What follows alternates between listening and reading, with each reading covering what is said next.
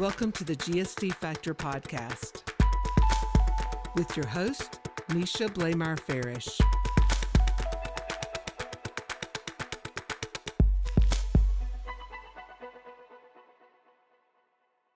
Our mission is to help more business owners work on the business rather than in the business. And we are providing that help that is extremely necessary for you to pivot and succeed. So delegation. That's all it is about. The more you delegate, the more we come into play and the more successful you'll be. Yeah, Misha, it all boils down to our conversation of how you utilize your time dictates the quality and the productivity that you achieve. So if you have good control over your time, because we have limited amount of it, you're going to see a complete transformation of what you can achieve. If you give yourself 10 hours to do something, it's going to take you 10 hours. But if you limit that to giving yourself that 4 hours to complete that same task, it will get completed in that. And we notice that quite frequently, depending on the work that's available, right? The days that we have high level of work, we tend to be more productive. And the days that we have low work, we tend to stretch the time to be able to fill the gap. Talking to these founders is this notion of asking for help. I myself do this all the time. I'm a very self-reliant person. So of course, I want to accomplish and do everything for myself. But it's so meaningful and so great when people are humble and realize, I have no idea what I'm doing. I need someone else's perspective on this. Let me ask for help. And that's where having a community and a network is so vitally important. Do you really have the time? Do you really have the time to do everything that you need to do on a daily basis to grow your business? And the answer is simple. The answer is no. However, sometimes we think we can, but the answer is really no. I think the big thing is the working from home and the remote element just exacerbated what everybody was dealing with. You know, work and life, especially with our phones, the internet, we can work from anywhere, which is great until it's 10 o'clock at night. The news is on, you're ready to go to bed or, at least stop working for the night, but you can just do that one last thing.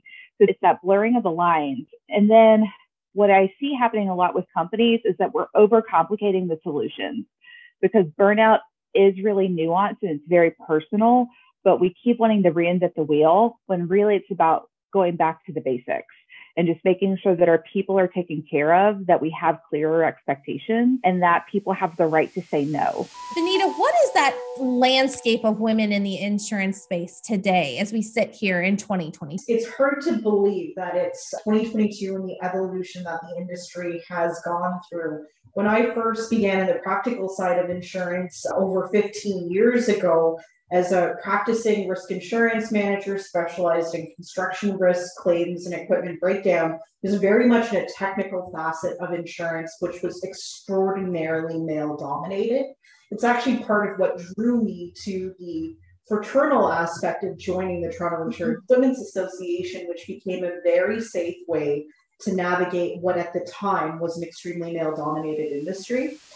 I've been in Asia on and off since 2009. And I do see developments and we have more and more women entering the industry, but it is still a very male dominated industry. And even, if you look at countries like Thailand, where you have a lot of women in management positions, but if you are looking at financial services or especially insurance, you will still find that it is very male dominated. So that is one thing.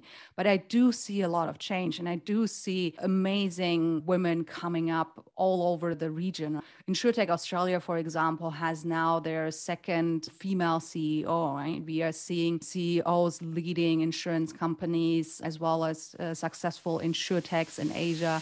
Let's dive into that topic around why women find it so hard to speak up and advocate for themselves.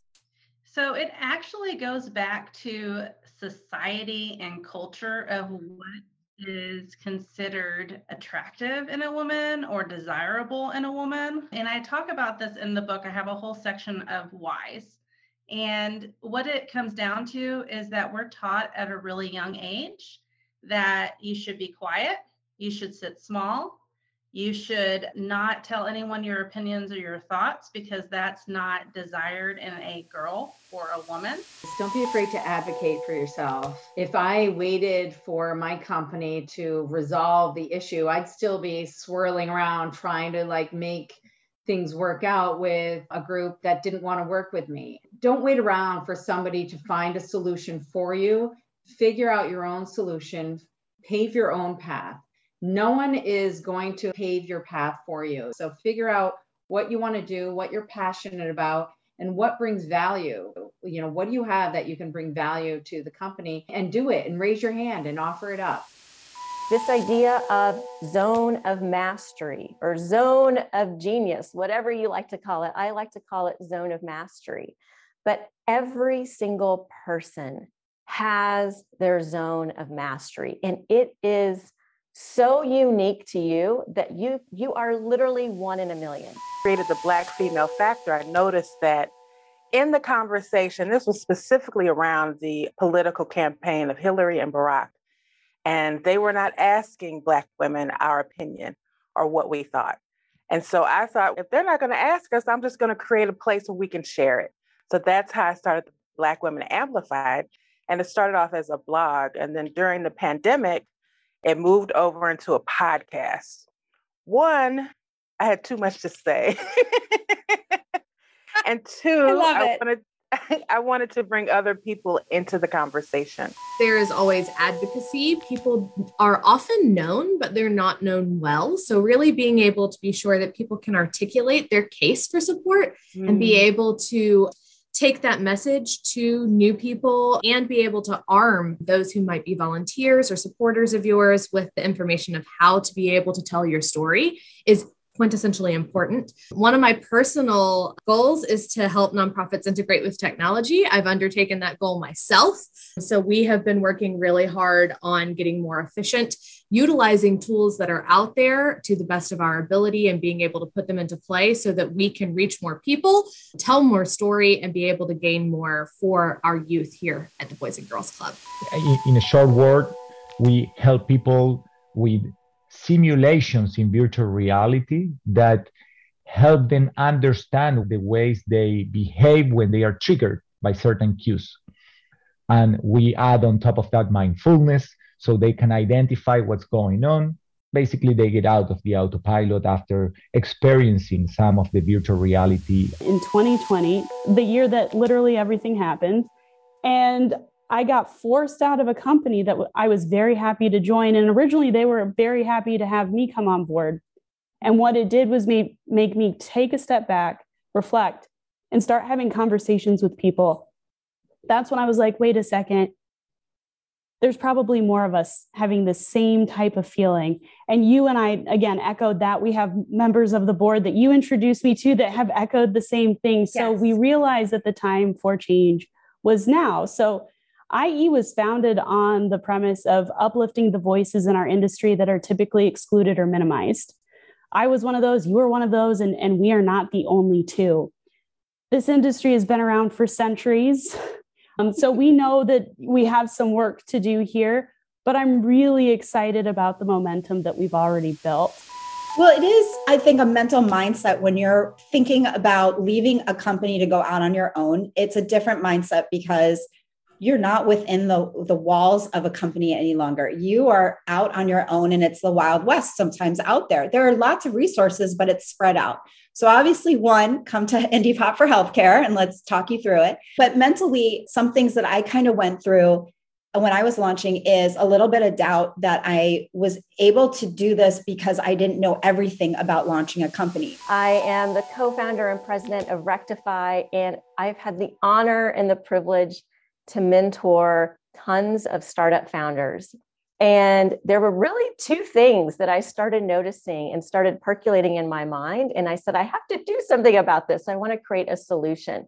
And those two things, as I was talking to founders over the course of a couple of years, was one, this sense of founder isolation, right? Given, a lot of us went into a remote work environment. A lot of us that own businesses, we're working in silos, trying to solve challenges and obstacles. And sometimes we think that we're the only ones trying to solve these challenges and obstacles, which, by the way, is not true. And two, I really started noticing a mindset shift in many people that I talk to on how we engage with our time these days. Thanks for listening to the GSD Factor podcast. Follow and subscribe. Let's connect on LinkedIn, Twitter, or Instagram. Continue to ignite the GSD Factor in you by visiting gsdfactor.com. And remember, get shit done.